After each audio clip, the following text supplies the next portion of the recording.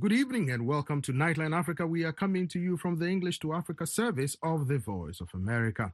Thanks for joining us. I'm Peter Clotte in Washington, D.C.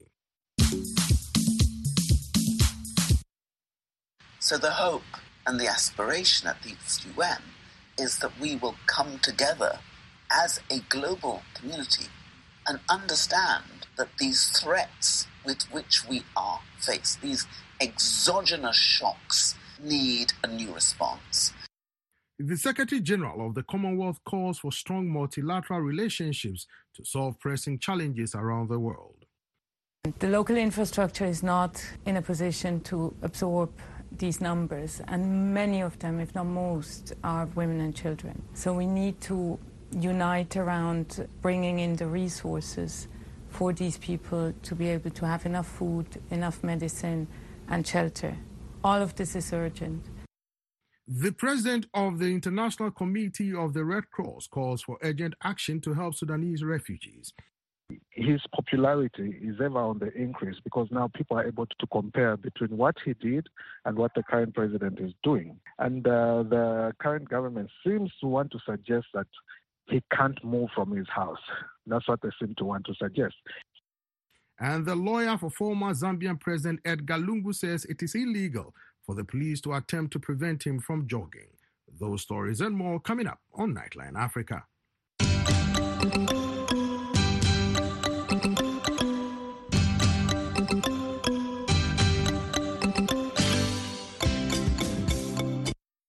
The Secretary General of the Commonwealth of Nations is calling for strong multilateral relationships to solve pressing challenges around the world, including climate change and the war in Ukraine.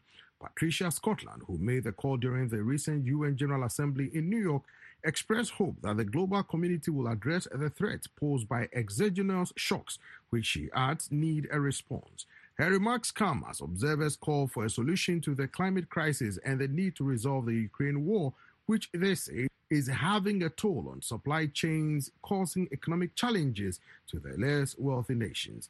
I sat down with Patricia Scotland on the sidelines of the UN General Assembly.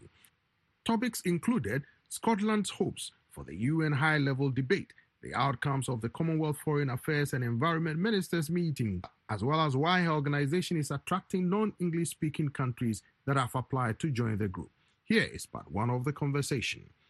So the hope and the aspiration at the UN is that we will come together as a global community and understand that these threats with which we are faced, these exogenous shocks, need a new response. And if you look at the Bretton Woods alignment that we had from 1945, which was absolutely fit for purpose then, we have to say, is this alignment fit for purpose for the 21st, 22nd century? Because we can't have 19th century solutions to 21st century problems. So I'm hoping that we as a global community will come to grips with that. And you'll know that one of the big issues people have been talking about is the reform of the international financial institutions. Those institutions were predicated at a time when the world said that each member state was responsible for its own economy, and all of it came down to fiscal rectitude. If you had fiscal rectitude, you would thrive. But no one told the hurricane or the cyclone or the drought about fiscal rectitude. A hurricane doesn't care. The Commonwealth Environment Ministers are meeting on the sidelines of the UNGA. What are your expectations about the outcomes to resolve some of these challenges that you expressed? Well, we met yesterday, and it was a wonderful opportunity for the Commonwealth family to come together to share the enormity of the problem, to share the solutions that our member states have been crafting individually but can collectively now take advantage of. We were able to talk about the fact that the money that's needed is absolutely critical, and there is the finance. I remember when we went to Kenya, the South African Minister for Climate and Environment called it the F word.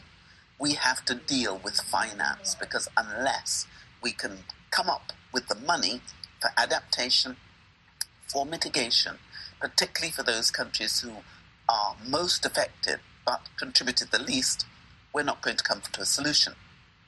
So at this ministerial meeting, we were talking about finance. We were talking about what we had to do in relation to the international financial institutions and the Universal Vulnerability Index, about which we have just spoken. But we were also talking about, so what are the solutions?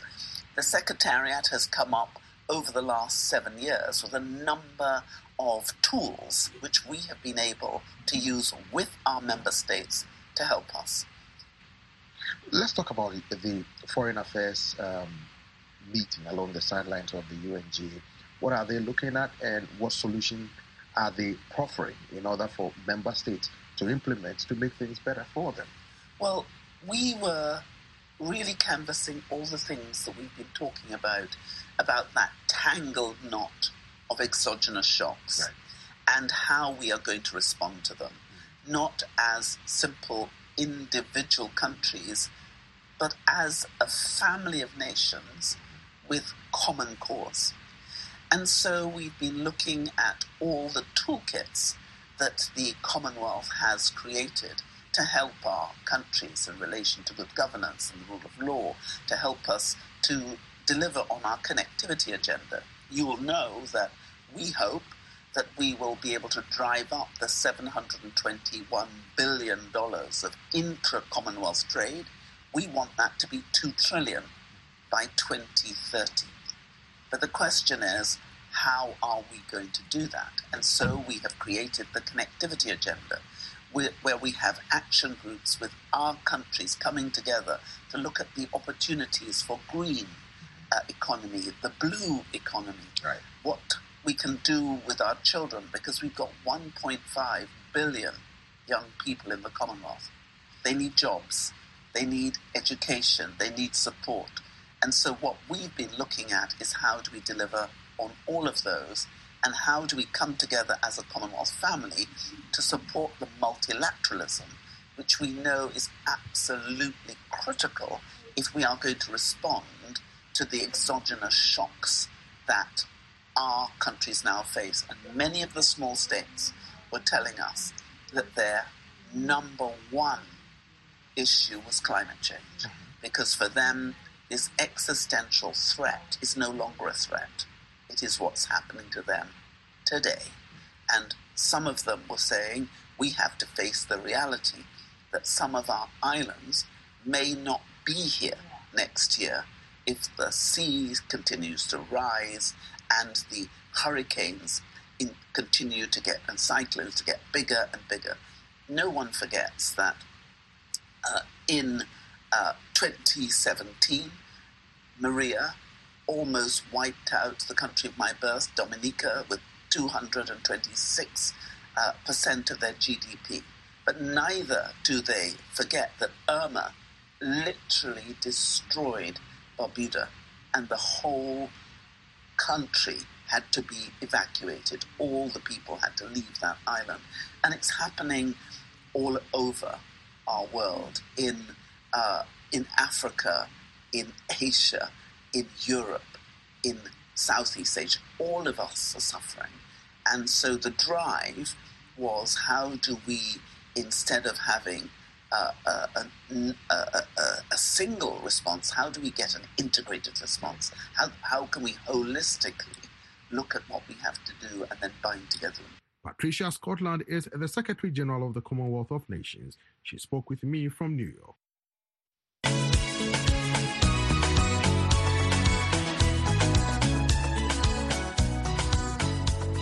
The president of the International Committee of the Red Cross is calling for urgent action to help Sudanese refugees who fled the ongoing conflict into neighboring Chad.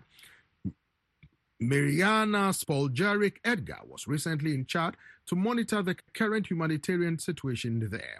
She's also calling on the international community to partner with the ICRC and other sister humanitarian groups to address the immediate needs of the refugees. She made the call on the sidelines of the UN General Assembly. She called for proposals to address the long-term needs of the refugees, including access to clean water, food, and medical attention. I sat down with Mariana Spaljoric Edgar about her trip to Chad and her organization's response to the floods in Libya. She also spoke about recommendations for regulating weapon systems and the humanitarian crisis in Niger and other armed conflicts where the ICRC is providing assistance. What I saw is a humanitarian situation that is of very great concern and very urgent to be addressed. What you see is thousands of people coming in from West Darfur into Chad on top of a small population. So while I was there, numbers were telling me that the current refugee population exceeds the local population 10 times. The local infrastructure is not in a position to absorb these numbers, and many of them, if not most, are women and children. So we need to unite around, bringing in the resources for these people to be able to have enough food, enough medicine, and shelter. All of this is urgent. And I really commend the generosity of Chad and all the neighboring countries in welcoming these refugees, but these countries will need assistance to take care of the refugees and to make sure that it doesn't create tensions. Is the ICRC sounding the alarm for other international partners to help with this? We do this together with our humanitarian partners that are also active globally, especially our partners from the UN system, but also others. It is an urgent situation. Funding is nowhere reaching the levels that we need. And if we compare it to 2003, the previous conflict in Darfur, at that time we were capable of bringing much more assistance. Today we are not, because all our programs in Africa are severely underfunded, and the gap has risen 8 times in the last 5 years. Let's go to Libya. The flooding, thousands of people are missing, dead, many are displaced, many injured. What is the situation there, and how is the response of the ICRC to this human really tragedy? It is a tragedy. We had a small team of 4 people in the city when it happened. We are now sending in support. We are providing medical assistance. We are helping hospitals. We are at the cusp of delivering food as well, because people need food and they need shelter, those at least who have lost their houses. Logistically, the region is still difficult to reach because of the high level of destruction. But we are doing everything we can, either to deliver directly or through the National Red Crescent Society. They are our primary partner at the moment. Talk to me about the humanitarian situation in Niger and the Sahel region, because there are concerns about the influx of autonomous weapons, particularly in the West African region as well, where weapons are brought in, extremists get these sophisticated weapons, they create instability and exacerbate the situation of refugees. Talk to me about how the ICRC is working with your international partners to address some of these concerns. The ICRC is present in all the countries of the Sahel. It was my first mission when I took office, or a few weeks after I took office last October. I went to the north of Mali. What struck me is the deadly circle between poverty, violence, armed violence, and climate change impact. They are all overlapping, and they are all increasingly harming the civilian population, a population that by about 80% depends on agriculture and livestock. We have to find a way of breaking through this cycle. There is no security response to the situation. We have to look at the socioeconomic situation. We have to invest in socioeconomic development, in local infrastructure. We have to make sure that also the public institutions are capacitated and do deliver and prioritize basic services for the people. Without this, there will be no stabilization. Mariana Spaljoric Edgar is the president of the International Committee of the Red Cross, or ICRC. She spoke with me from New York.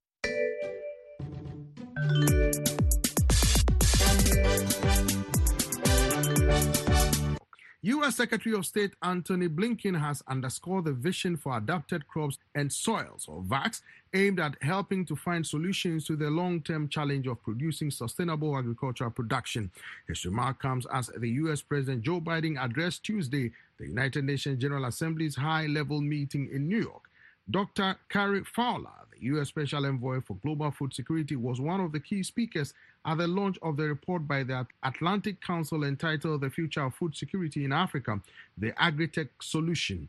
The report outlined new research and highlighted recommendations on agri-tech solutions. I sat down with Dr. Fowler to discuss our topics as the vision for adapted crops and soils, or VACS, climate-resilient crops, and healthy soils. We know that Africa faces a big food security problem, but it also faces a nutrition problem. And, children in Africa, in many countries, are the stunting rates for children are just enormous. In Southern Africa, 30, 40, sometimes even up to 50% of the children under 5 are stunted. So it's both a problem of calories, which we've historically tried to address, but it's really a problem of balanced nutrition, the macro and the micronutrients. And you don't get all of those that you need from a single crop like maize, which is the dominant staple in Southern Africa, for example. So one of the things that we thought was missing from this picture in a serious way was the contribution that traditional and indigenous crops in Africa could be playing to providing better nutrition for Africa. The legumes, the fruits, the vegetables, these are the kind of things that young children really need if they're going to avoid these serious health problems. So many of these crops, according to the Africa Union, have been underinvested in. They haven't been prioritized by any institution. The infrastructure, the incentives are there for the big major commodity crops, but not for these crops. And as a result, the yields are low. They may have other issues that farmers find unattractive, or even that some consumers do. But these crops have been grown and eaten in Africa for thousands of years. So one of the things that we wanted to do was to prioritize these crops and to crowdsource in funding to address the yield and other production problems that these crops have. So we've had a process together with the Africa Union and with the Food and Agriculture Organization of the UN to, first of all, identify the crops that are have the most potential for providing nutrition in Africa, and the ones of that subgroup, which are the ones that are going to do best in the future climates of Africa. And on the basis of that, we can make an informed decision of the plant breeding investments that we're going to put forward. So that's where we're going. We're working with African institutions, with African plant breeders to prioritize some of these crops. By the way, there's some fantastic crops. African yam bean, hyacinth bean, lob, which is also called lob, grass pea. Just a whole range of crops that are wonderful, that can help build the soil, provide their own nitrogen with the legumes, and really be integrated in the food system. And if we prioritize those crops and we get the yields up, then they become viable options for farmers to grow, and particularly for women farmers, because a lot of these crops are grown as household garden crops.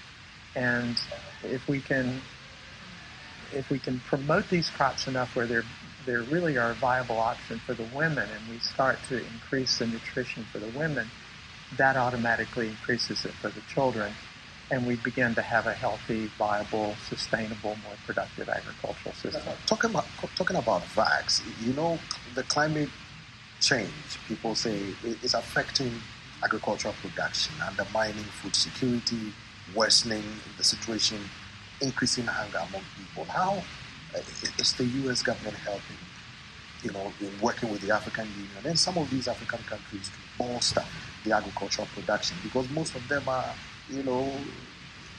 they are not mechanized farming, they are subsistence farming. They are too small, and sometimes they don't even have money to expand what they are doing. So how do you help in that regard? Well, we're doing a couple of things. One is that we know there's no such thing as food security based on bad soil and unadapted crops. And the soil is related to climate change in a really clear way. I'll give you a clear example of that. And that is that soils that are depleted of organic material, that are eroded and degraded soils, they can't hold moisture. So when climate change or just bad weather comes along and you get a drought, such as you may be getting this year with El Nino coming in, and you have soils that are poor that can't hold the moisture that falls from the sky, then you're really in trouble. But if we can build the African soils, help build those soils through use of legumes and crop rotations and a lot of other methods, and we give farmers the tools for understanding those crops. We're working on apps, telephone apps, and there's 650 million accounts in Africa for cell phone usage. But if we can help them understand better what their soils are, what the potentials are there, what the nutrient losses are there, or deficiencies rather, then we can improve management, and that will improve the resilience of the farm system, even at the local smallholder level, to climate change. So we're trying to build better soils, and we're trying to build adapted crops. And those are the two things. We can talk all day about every other problem in the farm system, but poor soils, unadapted crops, no food security. So we've got to address both of those. Dr. Kerry Fowler is the U.S. Special Envoy for Global Food Security. He spoke with me from New York.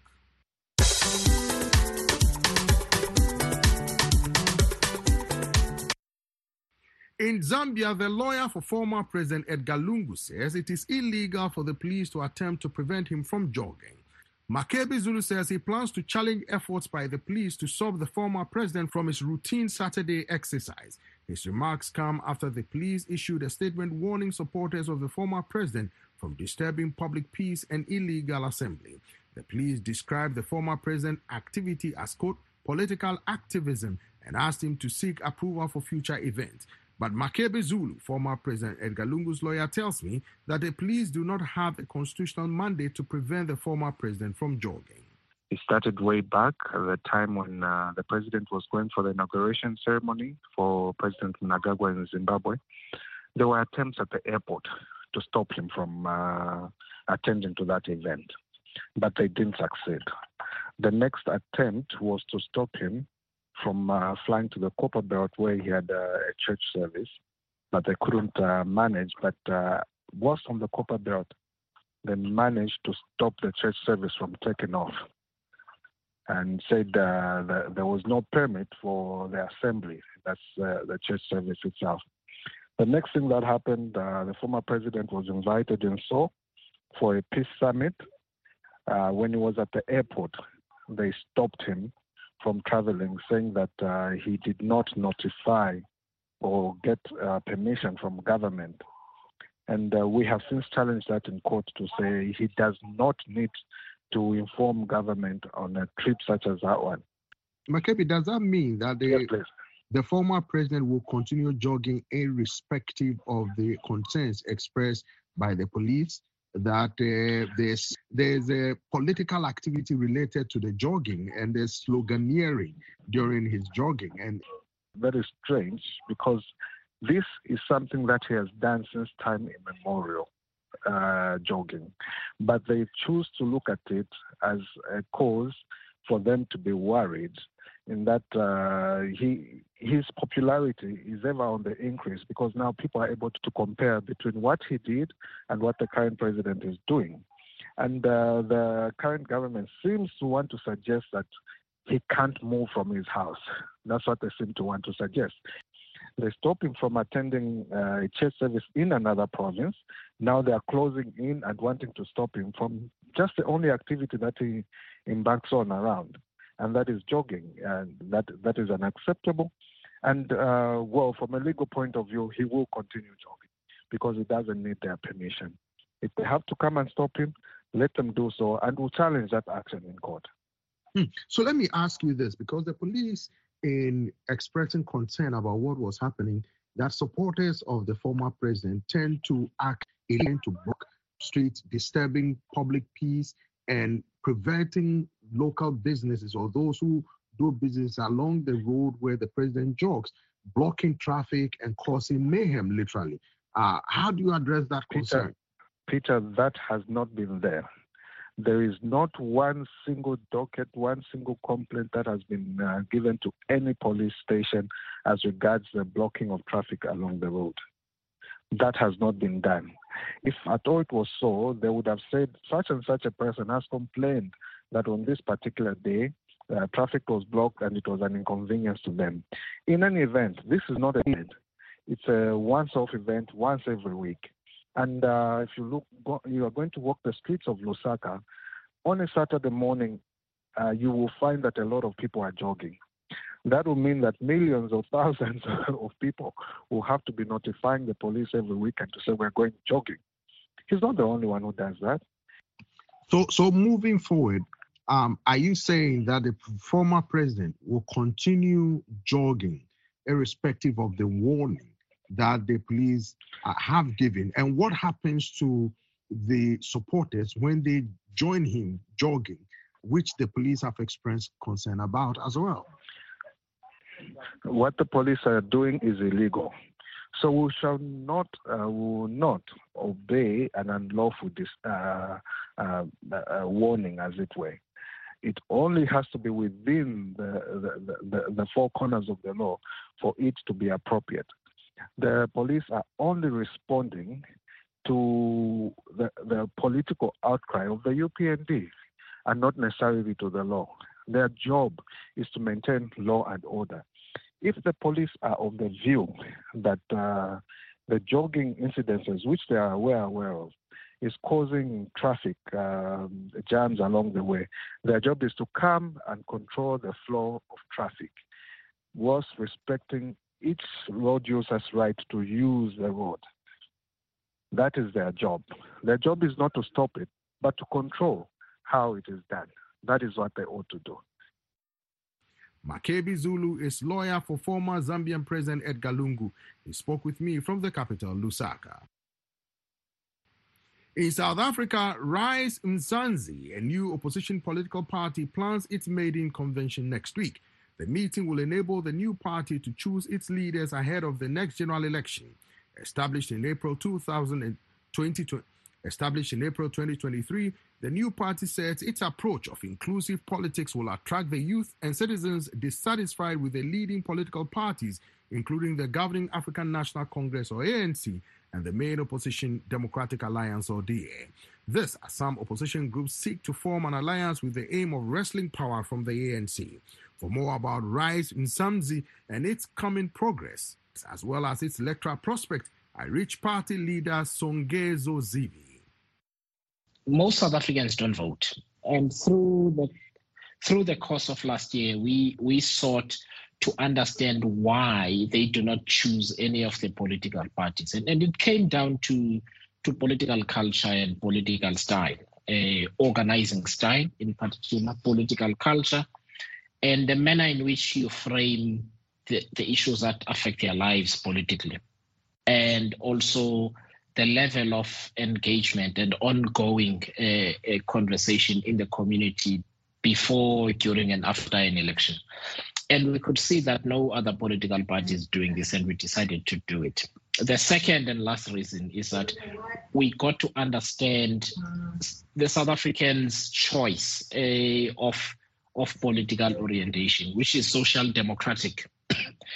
And we've chosen social democratic politics and social democratic policy choices. So if we're in the US, we'd be kind of more with Bernie Sanders than the Democrats and so on. Why do you think they would choose you rather than go with the so-called the big boys, the ANC, the DA, the EFF? Why would they choose your party to vote for you? Because they've already made a choice. So let me give you some numbers to put for the listeners in perspective. So in 2021, we had local government elections here, municipal elections. There were 41 million eligible voters. 28 million didn't turn up to vote. It's not just people that have not voted or not registered. 14 million of them were not registered. Now, the 14 million registered voters alone are more than all the voters who voted put together in that election.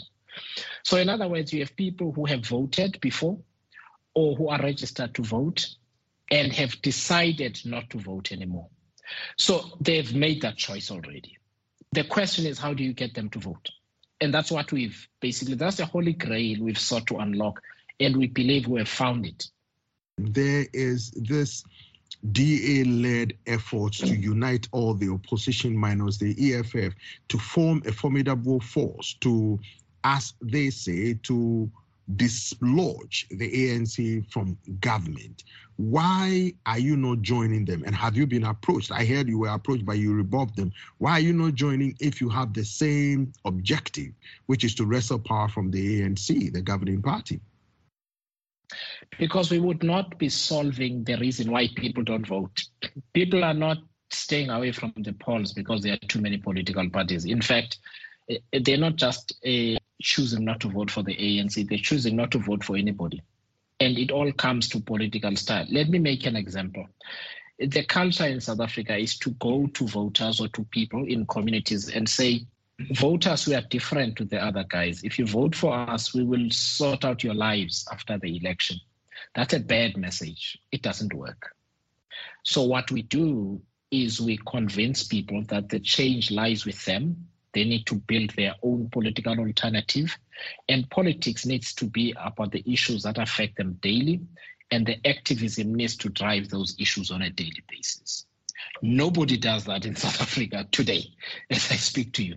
There is a language of an exchange between political parties and voters where they say, why should we trust you? What will you do for us? We get asked the same question. And we say the counterintuitive thing. We say, we're not going to do anything for you. We are going to do it together because we are fed up like you. We are not here to sort out your life. We all need to stand up. That is why the name of our organization is what it is. If you don't stand up, none of this changes. Your party is going to organize its first convention next week. What is the message here, and what should South Africans expect from this convention? What they should expect is a political declaration and later a political manifesto that reflects the issues people are dealing with in their daily lives every day, and they are formulated that way. There are 6 themes of discussion next weekend. It's family, community, governance, the economy, it is nation building and climate change. 6 themes. You can look at most political parties in South Africa. Family and community are not there. And yet when people talk to us, they spend 95% of the conversation telling us about their families, telling us about the issues in the community and so on. But that's not the language of South African politics at all. It's a language of promises about jobs and those kind of things. So we've decided to change the political language as well. Songezo Zibi is leader of South Africa's opposition party Rise Insanzi. He spoke with me from Johannesburg, South Africa.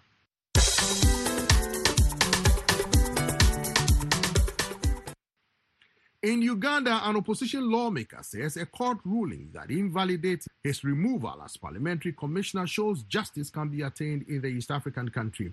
Francis Zake is a prominent member of the opposition party National Unity Platform. He says it was illegal for his colleagues to vote to strip him of his position in the lawmaking body. In its ruling, the court says Anita Among, who is the current Speaker of Parliament, violated the principles of justice.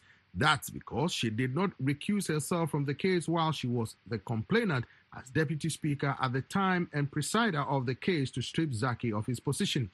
Among had accused Zaki of insulting her on social media platforms. But in reaction to the court ruling, Zaki tells me that the move to strip him of his position was aimed at silencing him, which he contends undermines constitutional guarantees of freedom of speech. First and foremost, this means that we are freedom fighters. We are fighting for the rule of law in Uganda because it is lacking. But as you know, the judiciary of this country is just like the story of the dead clock, that it is correct twice a day. And today it has been correct to give us a correct ruling, and we are really, really happy that at least justice has been served on me. The speaker accused you of insulting her on social media platforms. Some people are wondering, why would you insult the Speaker of Parliament? If you have any issues with her, why don't you approach her? Yeah, first and foremost, we must have freedom of expression. Each and everyone must be able to express themselves freely. So it shouldn't matter that when I talk about you, I should first, approach you, and then I'm like, should I say A, B, C, D? No.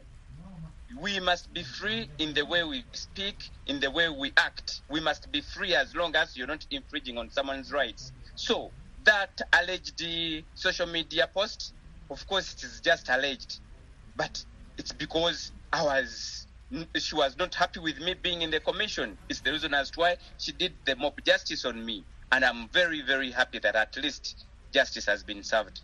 Well, some people are suggesting that calling her a dictator and that she violates the law is rather uncharitable as a member of parliament and as somebody who, is the third most powerful person in Uganda.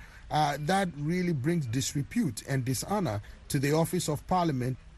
Yeah, Peter, whenever someone has powers, just like you've said that she's number 3 in hierarchy, in Uganda, when someone has powers, they think they are going to use that power to violate the rights of others. So power absolutes corrupts, and she has been used to do very many things on other Ugandans. Just like I'm a torture victim, my case has taken over 17 months without, getting a ruling. By, the power she has, that's what she has been doing to me. So today, we've gotten a ruling, and I'm really very, very happy. And I think it is serving as an example to so many other who have been quiet, those who have been violated by that same Speaker of Parliament. So today, I think we are really happy as Ugandans because at least the third most powerful person in this country who violates the rights of Ugandans, at least she has been touched because she has been behaving as the untouchable.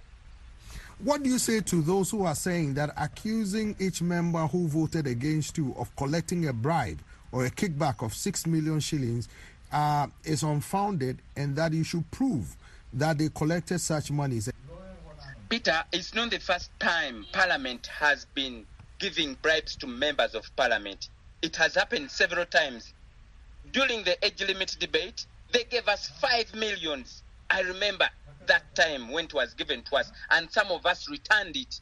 We are very few members of Parliament who can return bribes. So it has been done, and it has always been done. This is not the first time. It has been done several times. Even it has been done.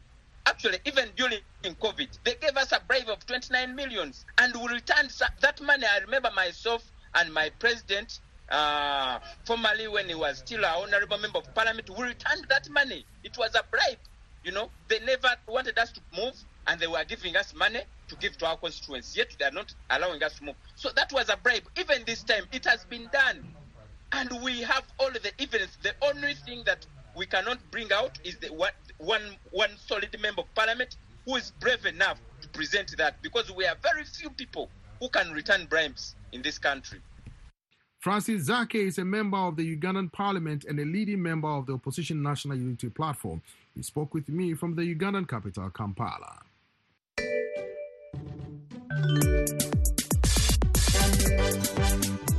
The African Bar Association is calling for an internal investigation into assault of one of its leading members by agents of the Department of State Security Services in Edo State.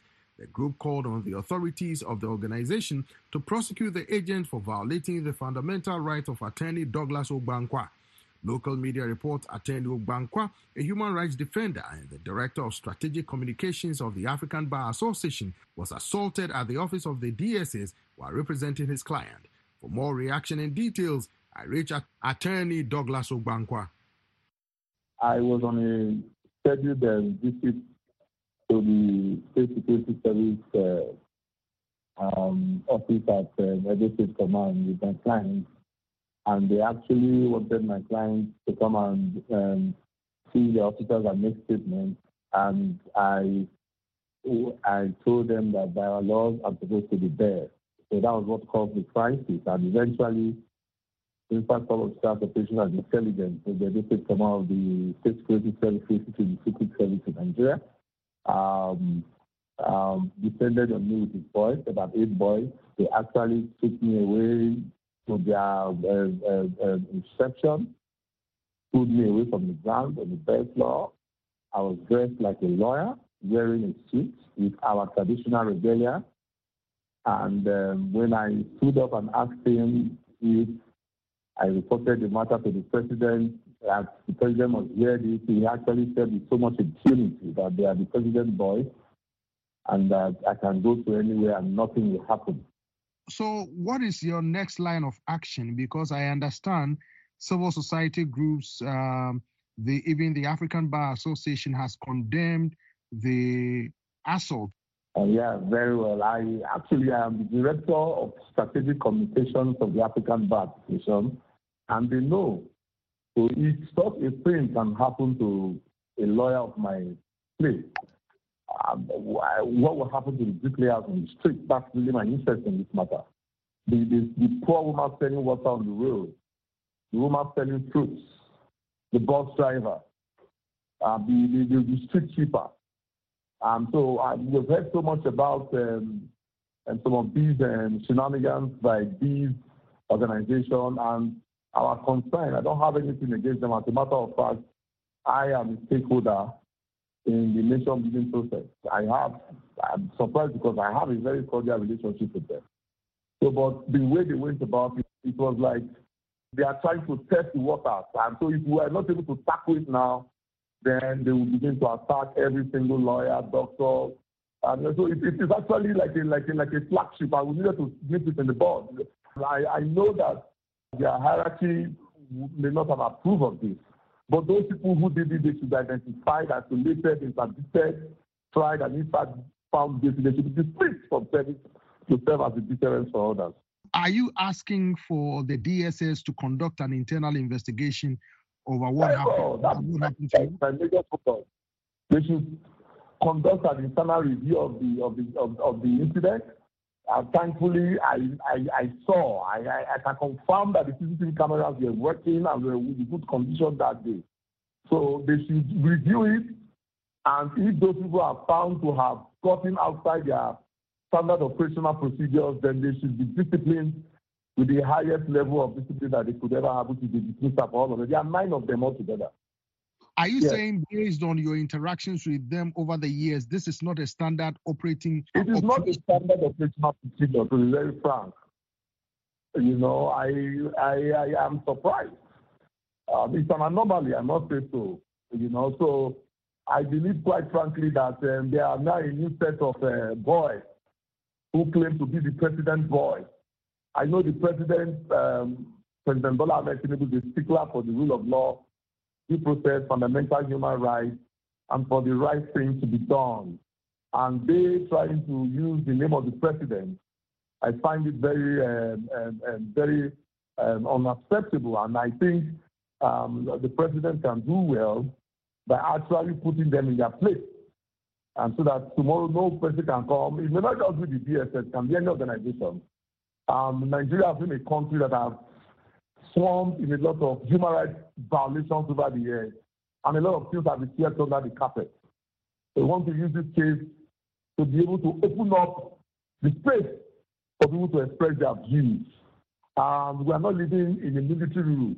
When they took over in those countries around West Africa, we condemned them, and we stood with the democratic party because, as far as we are concerned, freedom, respect for fundamental human rights, and respect for the rule of law are really those things that makes a human being a human being. So any person, no matter how highly placed, that will want to come and today is a human being is not fit to be in the system.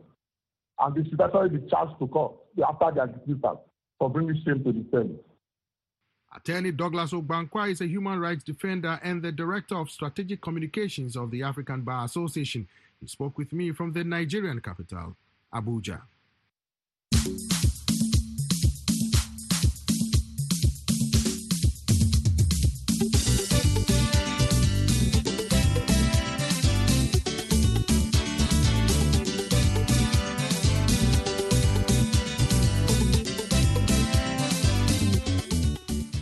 You are listening to Nightline Africa on the English to Africa service of the Voice of America. I'm your host, Peter Clotte in Washington, D.C. And coming up in the second half of Nightline Africa, the Saturday music spot from our collection of music from the continent.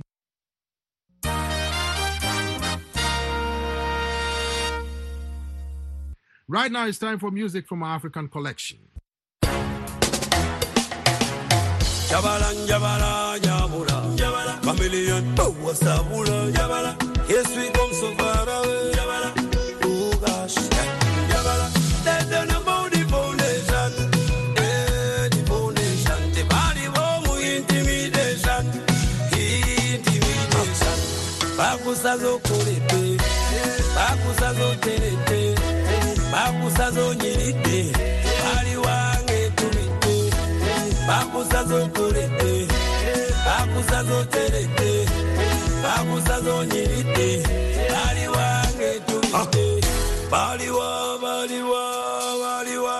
kubendere, bali wa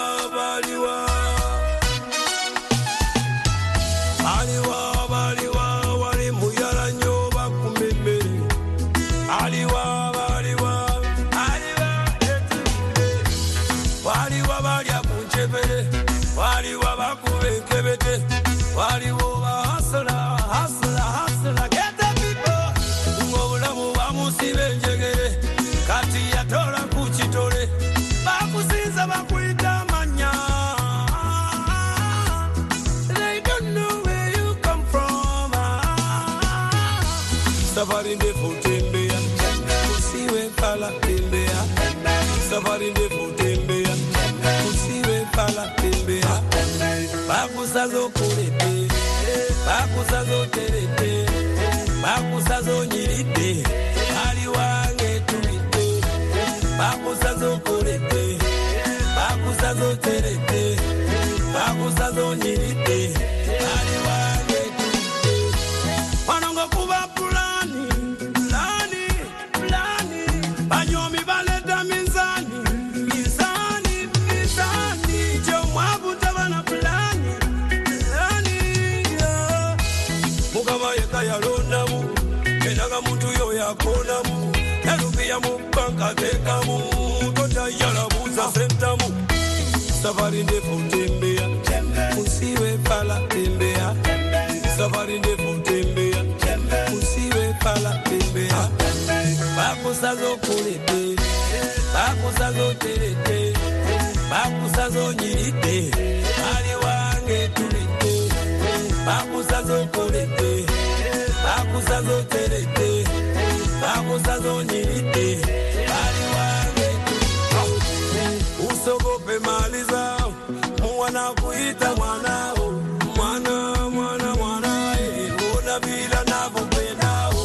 Safari ndefu tembea, usiwe pala tembea, anapenda natembea, ngoli usaba usabula. Bakusazo kurete, bakusazo terete, bakusazo nyirite, bali wange tumite, bakusazo kurete, bakusazo terete, bakusazo nyirite, bali wange tumite.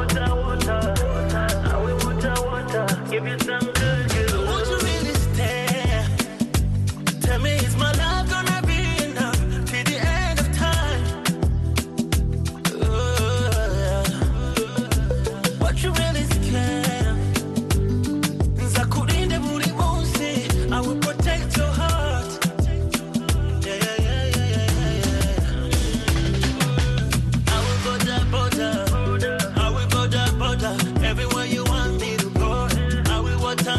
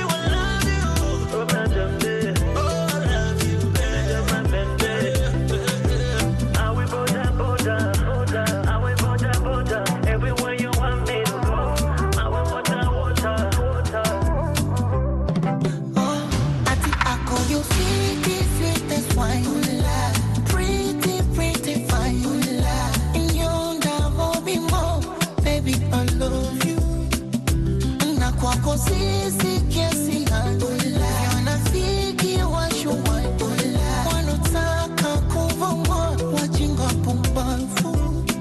Kuna kipindi cha kula nisipokuona na nyongea mpaka sura inavyosonona. Asekiga cha mama face ya pretty pretty, ona lako shape da bigi bigi, tukianza kesha kujigijigi nabaki kikusi.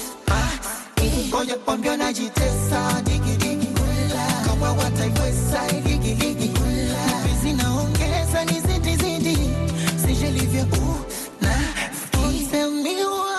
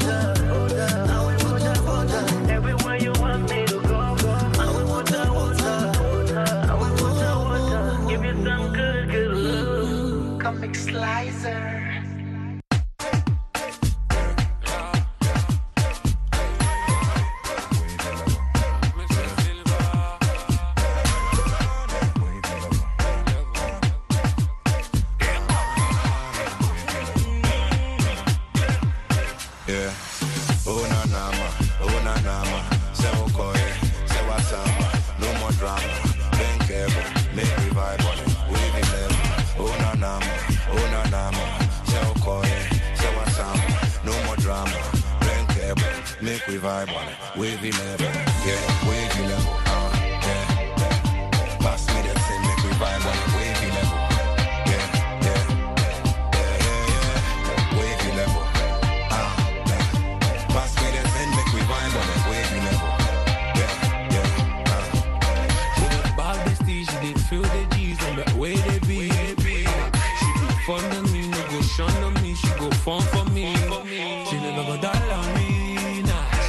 About where they mean, catching the way for Medina. I see they chop me for dinner.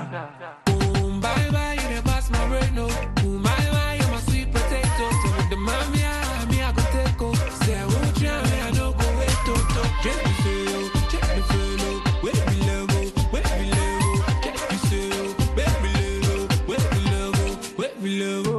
Yeah, wait me level, yeah. Pass me that thing, make me vibe on it.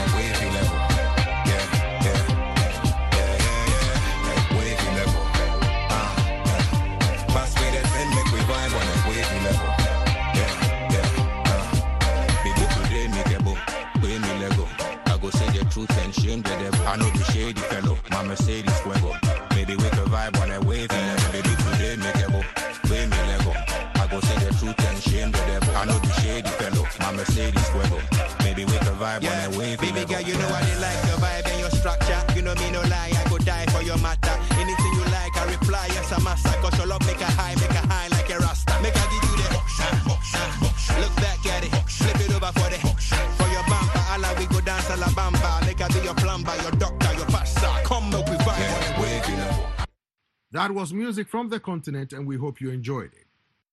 Nightline Africa comes to you on Saturdays and Sundays at 16 and 18 hours UTC from the English service of the Voice of America. And from the rest of the Nightline team, including producer Douglas Impuga, we say a big thank you for joining us tonight. And remember, as the elders say, you do not teach the parts of the forest to an old gorilla. I'm your host, Peter Clote in Washington.